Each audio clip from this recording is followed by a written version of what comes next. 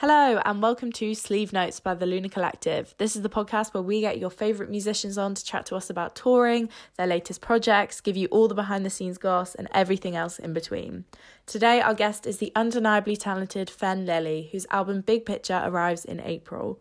Known for her soft melancholic sound, use of downbeat electric guitars and trailing whisper of a voice, Fenne's latest work is more self-reflective and more personal than ever.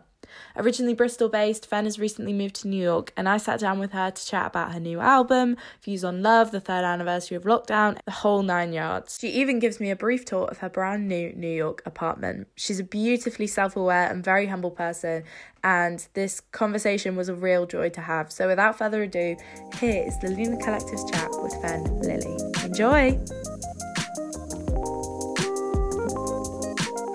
Hello. Hi. How are Hi. you? I'm good. How are you? I'm good. I literally switched on every single light in my room because I was so panicked that it was. I was like, oh, I just moved into a house with light. I have had this before, but not in this way. Check this out. ooh. I don't do this all the time, but it's looking particularly swaggy right now. Hang on. Oh my God, it looks so Look nice. at What? this. Those windows. Oh my It's God. 3 p.m. It's been like this all day. That's so Also, this is my view. This is New York. Normally, this doesn't happen, but you can Woo. see stuff That's like such a trees and New shit. York view, you I know. know. As soon as I came here, I was like, this is a Sex and the City house, and I Yeah, I have was to live literally here. about to say that. It looks like such a Sex and the City view. How is New York? How's the Big Apple treating you? It's great. I was here in the summer just to hang out, and I didn't intend to move here. I was like vaguely like, I should move out of England for a while and see what's out there. And then I immediately made loads of sweet friends and was like, yeah, I think it's time to do it. But I've been thinking about it for ages. I was like, moving country is hard, Yeah, it's a lot of paperwork. a lot of paperwork. But if you have other people to do it for you, which is what I did, I Oh. like to still pretend that I'm like 15 and be like, I get confused about how many bags I'm allowed on the flight. Would someone else be able to do this for me? Like logistical stuff isn't my forte. So Neither. I asked for help with it. Have you found a Um, big kind of cultural difference living in New York? Definitely some things like nobody says the C word here. Stuff like that. Also it's just expensive, and I think it's because nothing is like from here. When it says like local produce, they mean it's come from Oregon as opposed to Florida. It's Oh, okay. insane. It's just so uh yeah, insular. But I think on like a personal level, people are way more up for talking about real stuff. It takes less time to get from uh doing like pleasantries to having a real conversation, which I love. Less small Maybe that's a talk. cultural difference. Yeah. Yeah, less small talk, or just like uh if you happen to be an oversharer, it's not met with kind of this feeling, Yeah. which is nice. Yeah. Um, yeah, it's cool. Whereabouts are you? I'm in Manchester, so it's cold Very and it's nice. dark. It's not quite as sunny as your flat, unfortunately. It's not I'm too sorry, I should have shut the curtains so that bad. but I don't have any because I just moved in. So sorry. Next time Oh, I'll have not even curtains. any curtains yet. Nope. But I wanted to start by taking it back a little bit because I think it sort of dawned on all of us a few days ago that lockdown was 3 years ago. And that is a fact that is freaking me out every 10 minutes Wow. at the moment.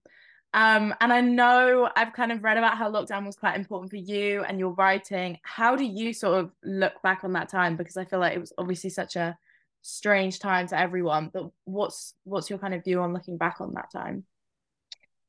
I see it as a really necessary rest. At least I'm trying to see it like that now. It was a rest from me feeling like I always had to be in motion. It was a rest from me moving between relationships like they were bedrooms. Like I rearrange a lot, like furniture wise, and I'm always getting rid of my clothes and deciding that I want to look different. And I think I was doing that with more stuff than was necessary. I was doing it with people and places.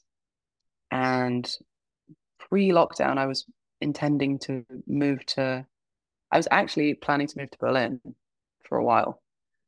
And then when COVID came, I couldn't, and all the touring stopped and everything stopped. And I was in a really new relationship with somebody, which then became something that kept me sane through lockdown because we had each other. Mm. Um, so aside from the fact that it was so understimulating that I'd find myself standing in the supermarket looking at five different types of rice, being like, this is my life now. This is the problem of the day. This is insane. There was a lot of that, but I also read about 60 books. I wrote a record.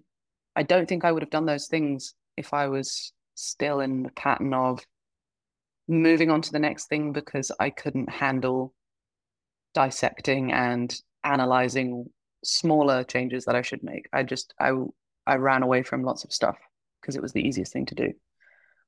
So I like to see that time as kind of, I don't know, one cultural difference here is people talk about personal growth a lot, and I'm not totally comfortable with talking about personal growth all the time. Mm. But from a growth standpoint, I think it's healthy to, I don't know, take a step back and kind of uh investigate what's going on inside rather than changing the outside all the time. But honestly, I do see myself then as kind of a different character almost. I was very domestic, very quiet, and I didn't laugh a lot. I had quite a serious lockdown. I don't know if I don't know if that's like an interesting thing to say, but I found myself like when I moved here, I have a really funny roommate, and the first evening that we spent together, I peed my pants. I've never peed my pants laughing. And as I was peeing and going, I'm peeing, like I haven't laughed this hard in so long. I feel like I was almost in a coma for a couple of years.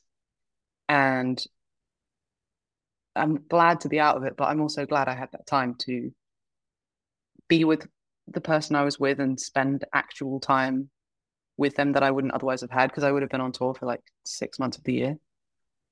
And I don't know, yeah, absorb other art that I would usually have either glossed over or speed read or not read at all or not listened to at all. So yeah. Yeah. Well, you talk a bit there about kind of your interest in like, I don't know if it's like a particularly feminine thing, because I feel like I have the same sort of thing of like feeling like you want to reinvent yourself, that restless thing. I definitely share that. But what's that like in relation to your music? Because obviously you write a record, it comes out, it's a very permanent thing. Do you know what I mean? You can't go back and fiddle with it. So does that, how do those two things sort of work together? That's such a good question. I like to I like to see the records that I've made or anything that I've made as just a kind of stick, like a marker of time Mm. that stands as a reminder of what has happened rather than something that has to define me for the next portion of time. It's almost like it's like writing a diary, but it happens to be public and it happens to be uh in sounds. But I think from very early, I didn't have like musical phases of what I was making. I have musical phases of what I listen to, but in terms of what comes most naturally and I feel sounds the best and feels the best for me to make, it hasn't really swayed from the first kind of way that I was doing it. The framing has changed, like the themes have slightly changed and the band setup's changed. But I feel like the easiest way that I express what I feel and the kind of person I want to be is through music, and that never has really changed.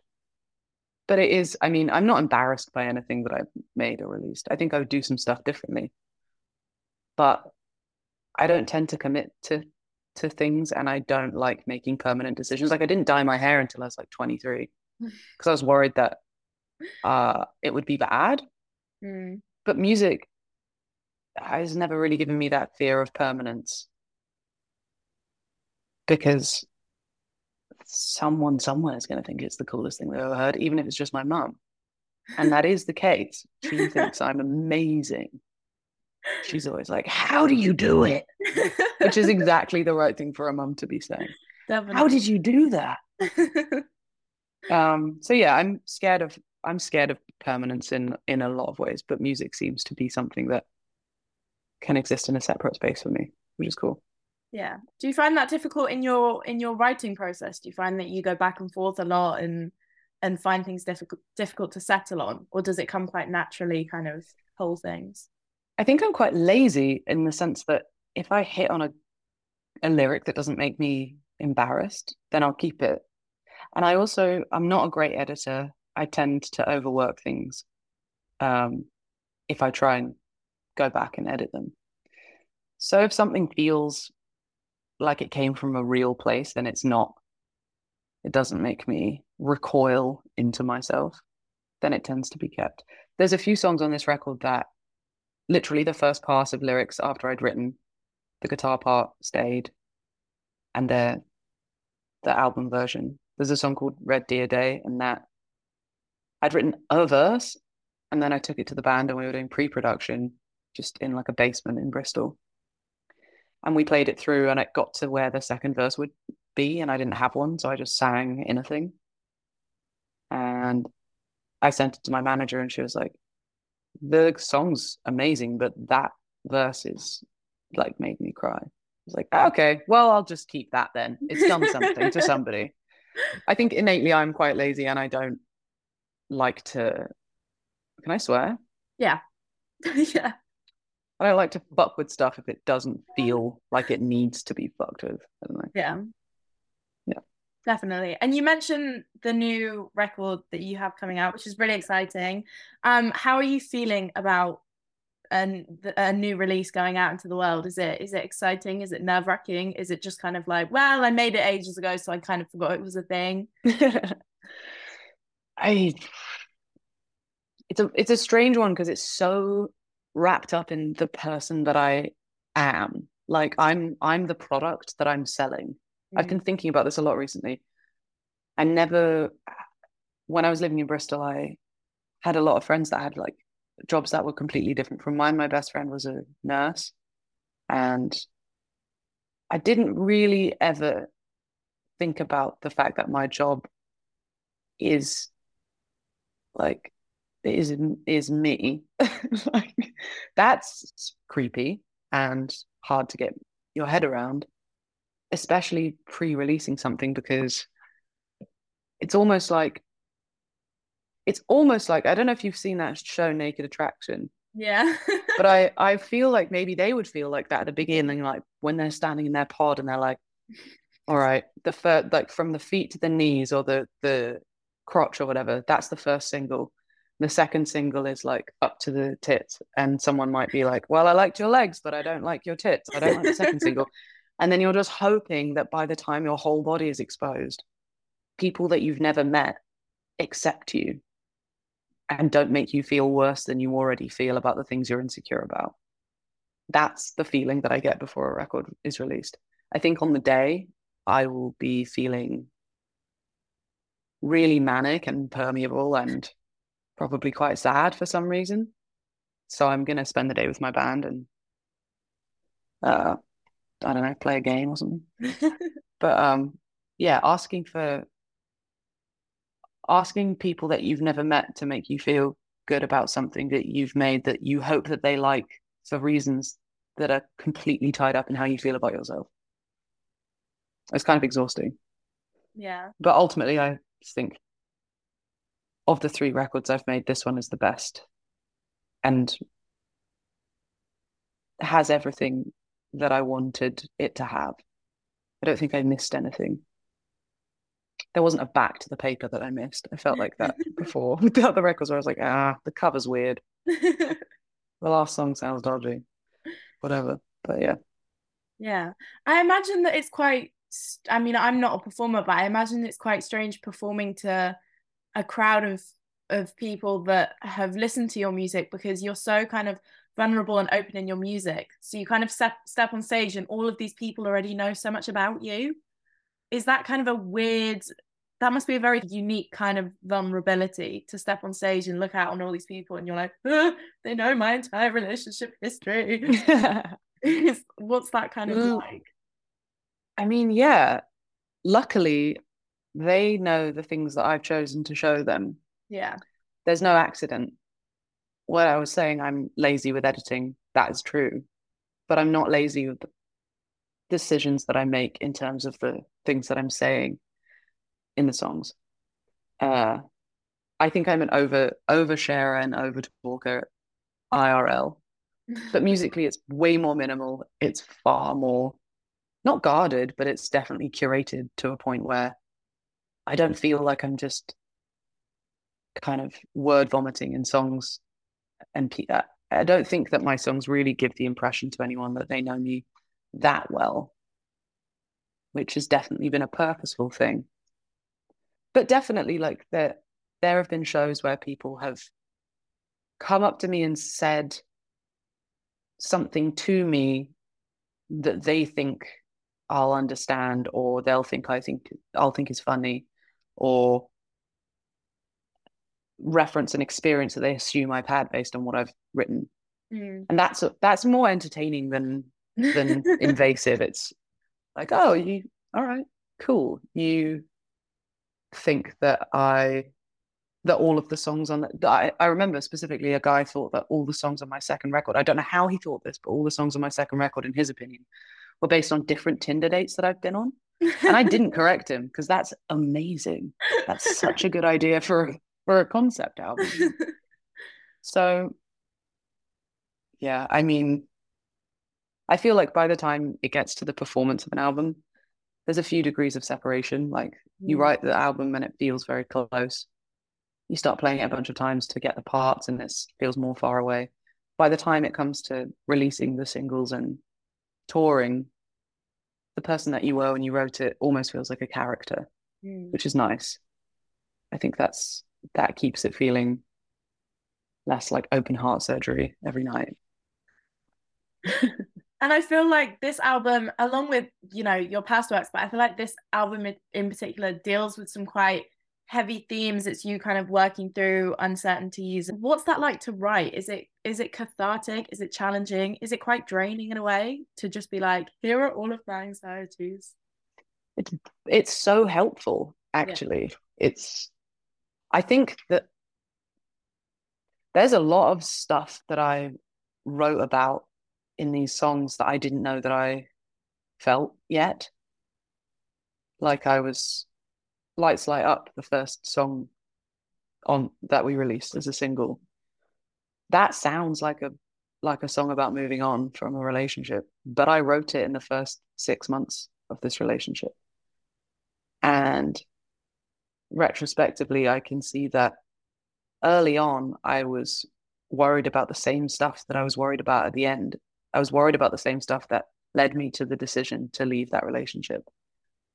And I think music can be prophetic in that way. It can also be slightly misleading. I think if you're used to singing about sad stuff, it's quite tempting and easy to keep writing about sad stuff. So I really tried to write about exactly the experiences I was having, and through that process realized that I was scared of committing to certain things. I was really attached to certain aspects of the moving around life that I had before, and I wasn't ready to tie myself to a person or a place yet. And that's really helpful.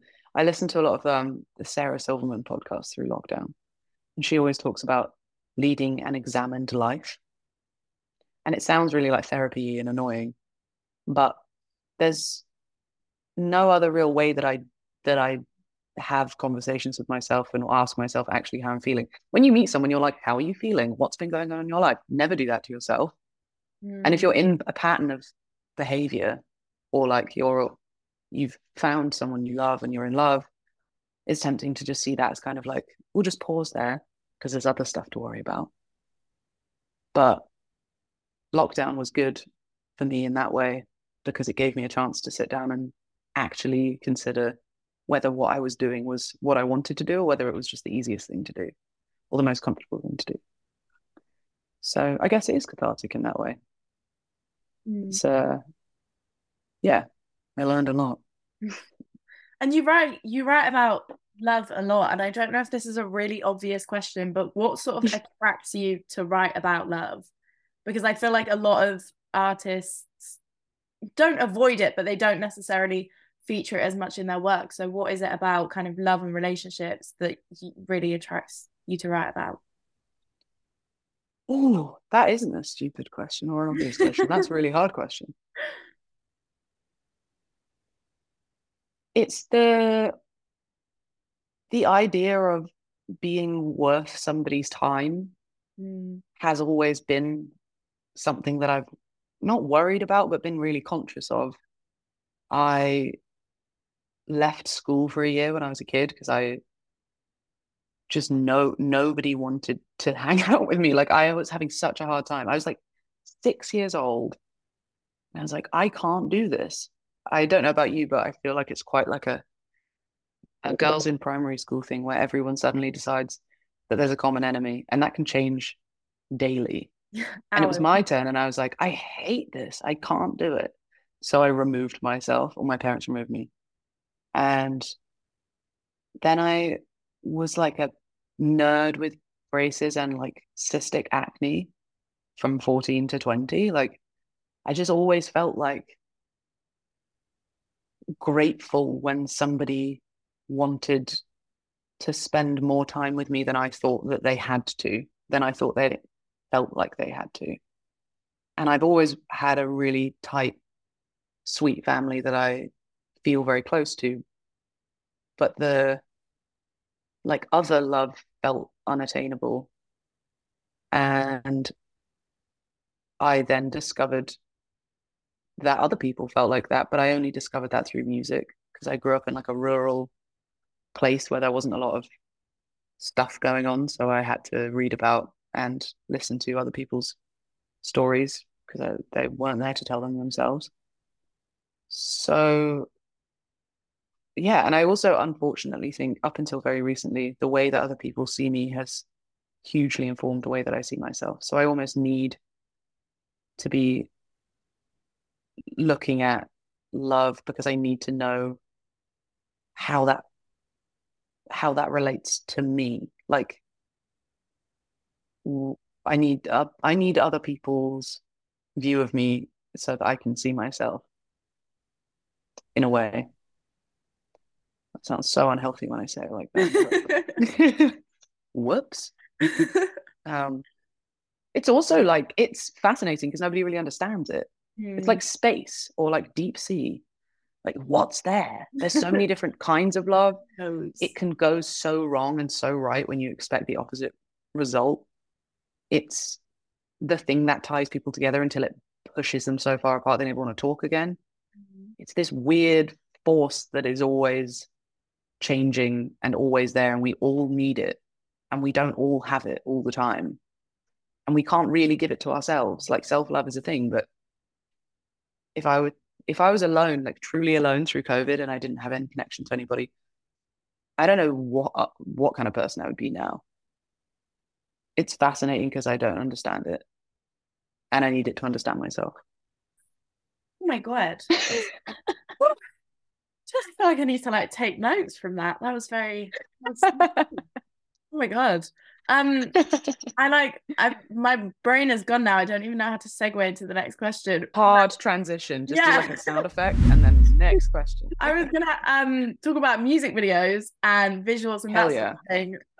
Because you create these very detailed visuals for your music, and what's the kind of creative process like? Because I imagine you've got obviously the music, but then trying to put something visual to that might not always be the easiest thing. It's the hardest part, 100%.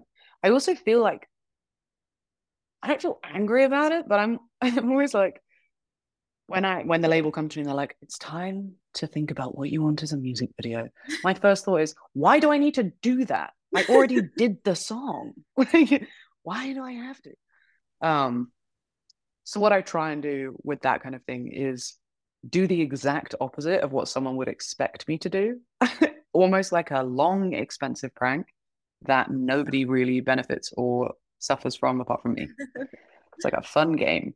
So we released a video yesterday, and before, like when the label was like, you need to think about making a video, I didn't have any ideas. They sent me some treatments by different directors, and some of them were cool, but I was like, none of them really feel like me. I don't know why I would pick this other than it's there and I don't have to think about it anymore. And my roommate is a documentary film producer, and we got drunk and made dinner. And I was like, it's the softest song in the world. I kind of think it would be funny if like someone was getting beaten up. He was like, do you have a visual like thing that we can go off to develop this idea? And I was like, I don't know, what about like Terminator 2? There's like a sick scene where he's naked and he starts a bar fight and then he drives off on a motorbike. And that's where that idea came from. It's almost like the way that I think about covers. Like if Celine Dion covered Dido, nobody would care because they're so similar. Mm.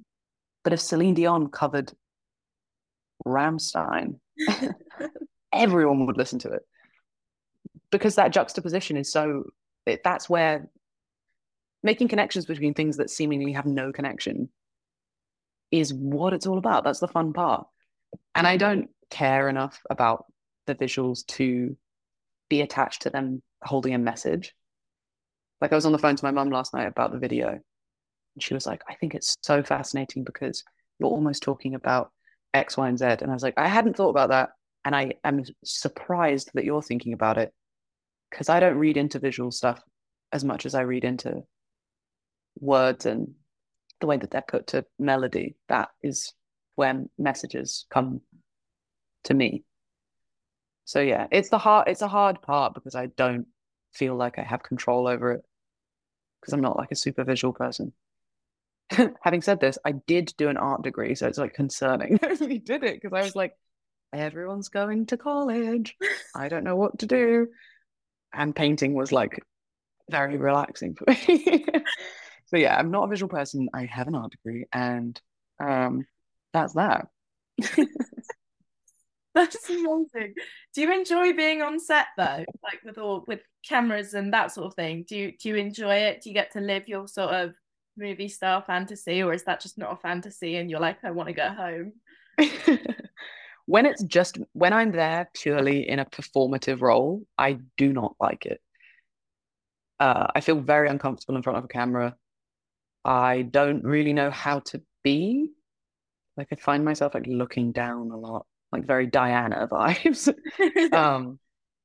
But for this last video, I was directing it, so I got a chance to feel involved in it in a way that wasn't just I'm part of somebody else's vision, uh, which was way more my speed. Maybe I'm a bit of a control freak.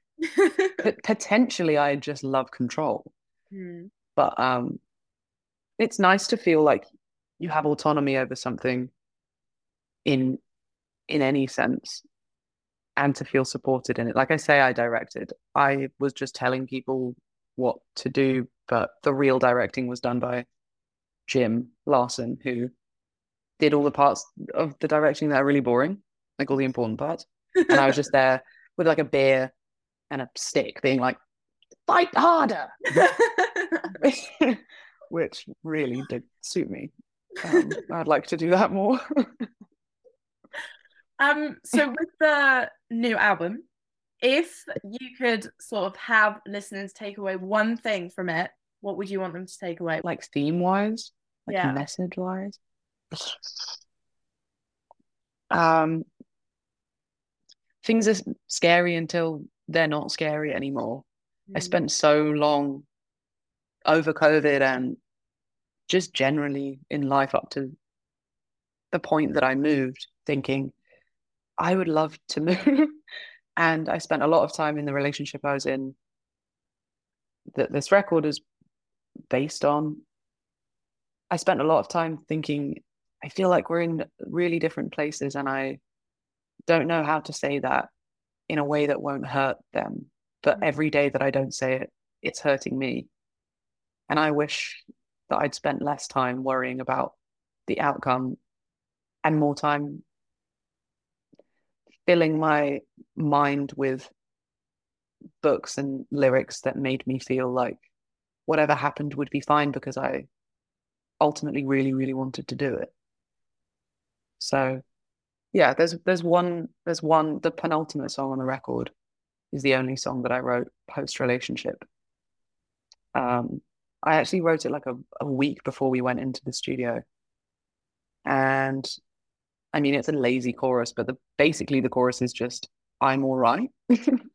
And that's the song where I was like, I just sang a random verse and it became the song. It's probably the laziest song on the album, but it was all right. And I was all right. And the person that I left is all right. And I left where I grew up and it's all right. And at some point I'll leave this amazing apartment that I never want to leave and that will be all right. So I think often the fear of something